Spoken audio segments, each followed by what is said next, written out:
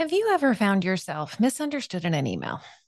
Perhaps somebody misread what you said and has offered some small correction, and you find yourself emailing that person back and referring them to your original words earlier in the thread to be sure that they know you were correct in the first place, that you actually didn't need correcting. It might feel a little petty, but it feels more important than petty to you in that moment for them to know that you were, in fact, right. Right? Given how easy it is to misunderstand each other via email, why do we waste time doing this? Because we want to control how others see us. We want them to think that we have exquisite attention to detail, flawless reasoning, and are always right. We might not quite put it that way, but our level of discomfort when they think we have a small detail wrong gives us away.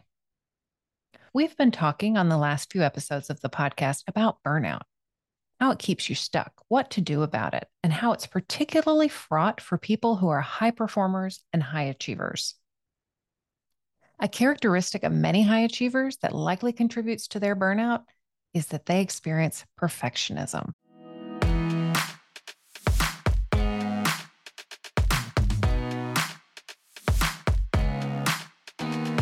Welcome to Not Your Mama's Midlife Podcast with Stephanie Lee.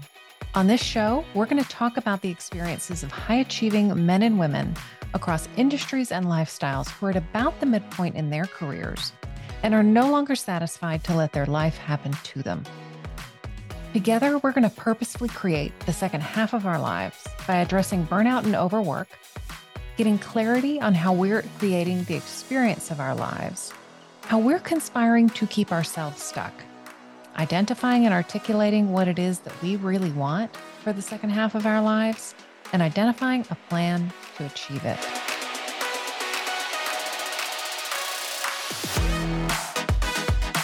At first blush, perfectionism may sound like it's a good thing, probably even something that's a key to success.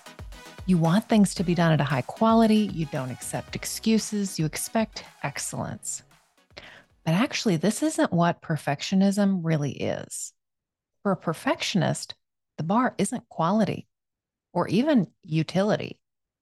The bar is the existence of any flaw at all, detectable by you or by someone else, whether that flaw impacts the outcome or use of the work product at all. Perfectionism is actually about how you're perceived by yourself and by others. And perfectionism actually often causes us to lose the plot of what's important in the work product. It causes us to be focused on a typo in our slide deck rather than whether or not our audience is able to grasp what we're trying to teach them. It causes us to think more about whether or not our audience thinks we know our stuff or are good at our jobs than whether the information we shared with them was truly useful. Done is better than perfect. No, it really is. This is one of those things that is famously said to doctoral candidates who are finishing their dissertations to remind them that this is not the last thing that they will write and publish, and not to get stuck on the dissertation when it is simply a gateway to what comes after. There is truly a time when the work product is good enough, high quality enough to achieve the objective that it's been designed for. When a perfectionist spends their time and mental energy going over a work product to ensure that it's flawless in ways that likely no one will ever notice, and frankly, if they do, it still doesn't matter, they are spending their precious intellectual energy and focus on something that is truly a waste when they could be moving on to the next thing and making a more significant contribution to their business or their organization or the people that they're working with. This is important, so I'm going to say it again differently. Perfectionism actually keeps you playing small. It mires you down in the weeds and minutia and limits your effectiveness and impact. Very practically, being a perfectionist means that you spend more time getting tasks accomplished than you would if you were not being a perfectionist. Maybe you're still more efficient than your colleagues, but you could be even more efficient, have a larger impact, or simply give yourself more time for rest and restoration so that you could show up even stronger at work if you were not wasting time on perfectionism. Perfectionism is driven by a desire to avoid the negative feelings that one believes they will feel if someone else points out a flaw in their work. I do understand and relate to this. I really do. In a past life, I worked at a university that had oversight of an institutional research unit. If this is unfamiliar to you, this unit was responsible for producing enrollment data and statistics for the institution. And at the time, we were partnering with IT to develop some real time dashboards. IT wanted us to push ahead with publication of the dashboards before we had all of the junk out of the data. I was convinced that if we moved ahead with any inaccuracies in the data, that the shop would lose its credibility altogether. And if people don't believe in the data that's coming out of institutional research, it is a bad day indeed. Looking back, I wish that I could have seen my way clear to allow us to be more nimble and flexible with the development of the dashboards by explaining why the data might be wonky for a time at the beginning. Surely that was explainable. But I didn't go there because I was too worried about what my colleagues and leadership at the institution might think or misunderstand. As this example shows, perfectionism robs you of the ability to be flexible and nimble. For example, consider a new business owner who spends months developing an online course, ensuring that every detail, every video, every module is perfectly edited, that all of the copy in the course is grammatically and stylistically flawless. She releases the course materials only to find that it doesn't sell because it doesn't meet the needs of her clients. Now she has a beautiful, polished online course that she's committed to that feels like a Cadillac product, but no one wants to buy it. How much harder is it for her to start over than if she had launched the course more simply and iterated and improved as she went?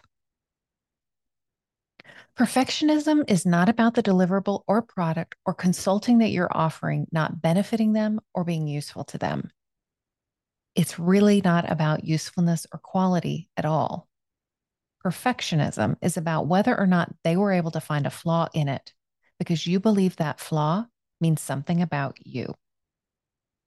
Perfectionism can show up outside of work too. It can show up on vacation. Like we had this beautiful vacation, and then my husband and I had an argument on the last day, and now the entire vacation was ruined. Not a true story, just an illustration. But life is not perfect, folks.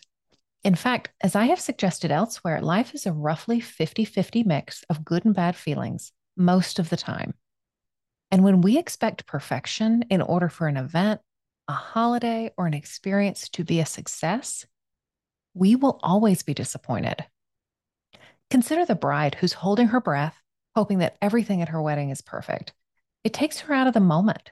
It will most certainly not be perfect. And in fact, the imperfections will likely be things that she laughs about one day, maybe many years in the future. At my own wedding, I had a tear running down my face, and somehow I thought I could wipe it off with my lip. And instead, I smeared thick lip gloss all over my top lip.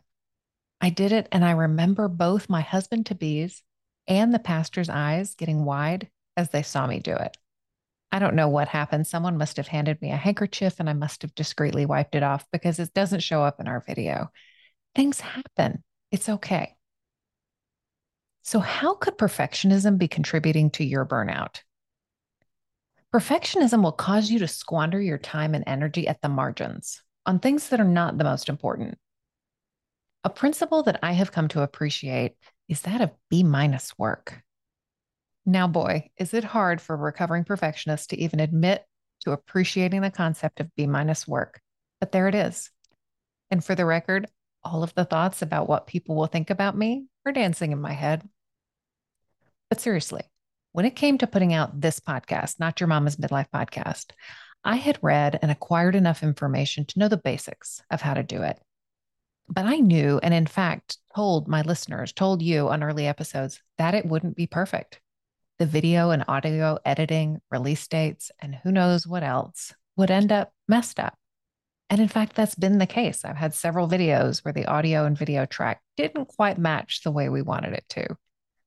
But the other thing I knew was that I was also creating my own body of work when it came to coaching content, and that I would also say things that I later disagreed with, that I would correct myself. and that those of you who've listened from the beginning would be able to see it.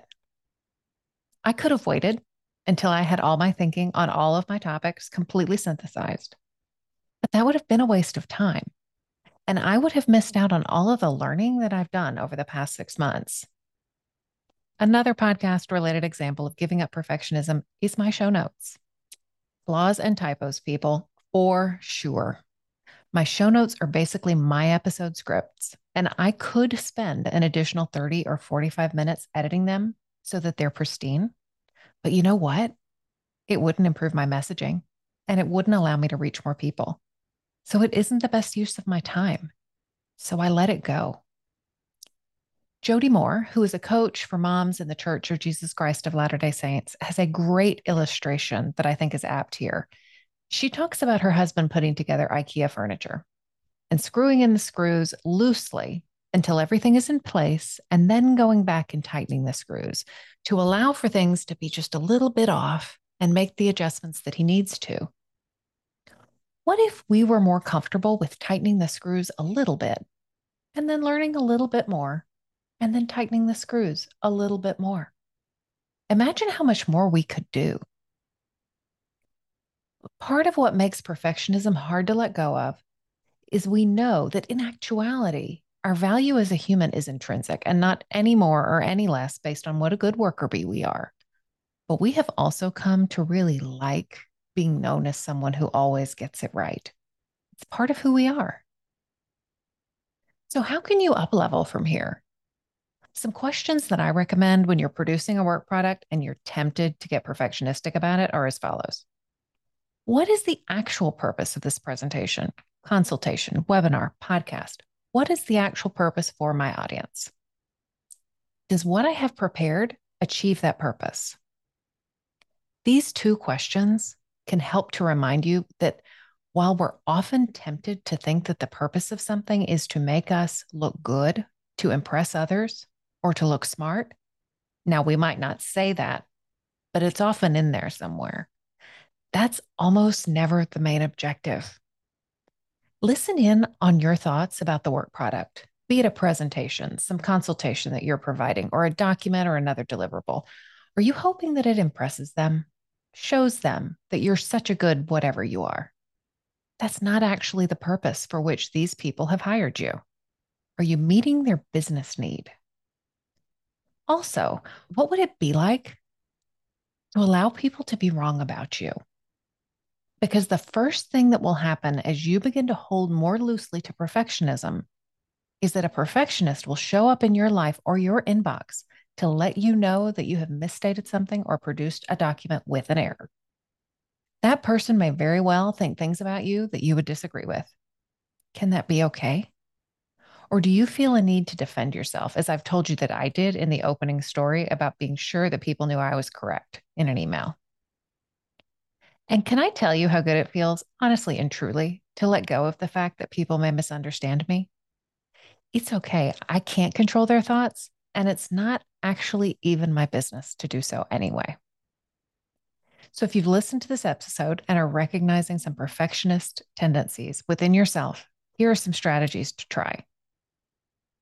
In this episode, I have talked very unhelpfully about people who are perfectionists, as if this is simply a thing that they are. And it may be even the whole of who they are. This isn't super helpful. Separate who you are from your desire to produce perfect work. Maybe say to yourself, sometimes I show up as a perfectionist, or sometimes I have perfectionist tendencies. Get a little distance between yourself and the practice of perfectionism. And don't begin to criticize or shame yourself for being a perfectionist. Very likely, as a child or a young person, your attention to detail and desire to be a good boy or girl was rewarded, and you liked the way that that felt, and you kept showing up that way in order to get those rewards. And this would have continued to serve you well in school, graduate school, and the world of work. It's okay that this served you for a time, but perhaps it's serving you less well now, and you can let go of it without demonizing it or you or the people that helped foster this within you. Begin to tease out your thoughts about doing good work and what it means to be a person who does good work from being a perfectionist, from being a person who no one can ever suggest feedback to.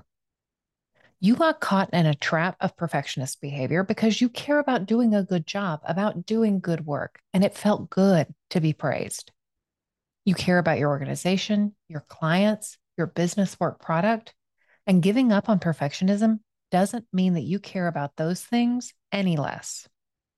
In fact, it will probably allow you to scale your contribution and be more effective in the work that you do get done. Decide whose opinion really matters. First and foremost, your own. And decide whose opinion doesn't. If you're worried about typos and oversights, share editing responses with a colleague. Goodness knows that I cannot edit my own work, and I appreciate someone else's eyes on things. Did you recognize yourself in this episode? If you did, be sure that you go to my website, stephanieleecoaching.com, episode 30, and download the worksheet. For this episode, it's going to include some great questions to really get you thinking about what it means to be a perfectionist and how and why that might be contributing to your burnout. Thank you for sticking with me through the 30th episode of Not Your Mama's Midlife Podcast. I do hope you will join me back here on your favorite podcast player or YouTube for our next episode. Wherever you listen, please do like and subscribe. Tell your friends. And if you're enjoying it, leave us a review on Apple Podcasts. It really helps others find the show. Have a great week, and I can't wait to chat with you again soon. Bye.